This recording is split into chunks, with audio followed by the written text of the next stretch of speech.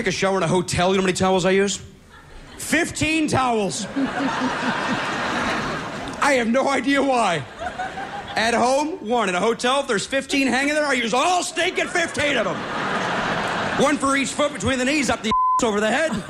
I got 1 left over. I chamois down the car with it. Hey, Darlene, nice to talk to you again. You too. So what's going on?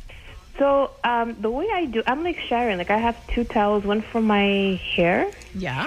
And 1 for the body. And when I come out of the shower, I dry up.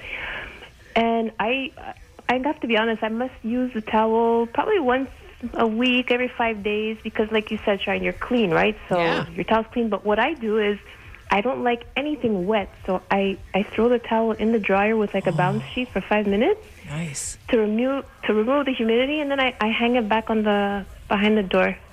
You refresh your towel. I refresh it because the water, it smells like musty afterwards. So I just throw it in the dryer while I'm getting dressed, just to remove the humidity. And it's like it smells like it just came out of the wash, And after 5 days or a week maximum, I change it.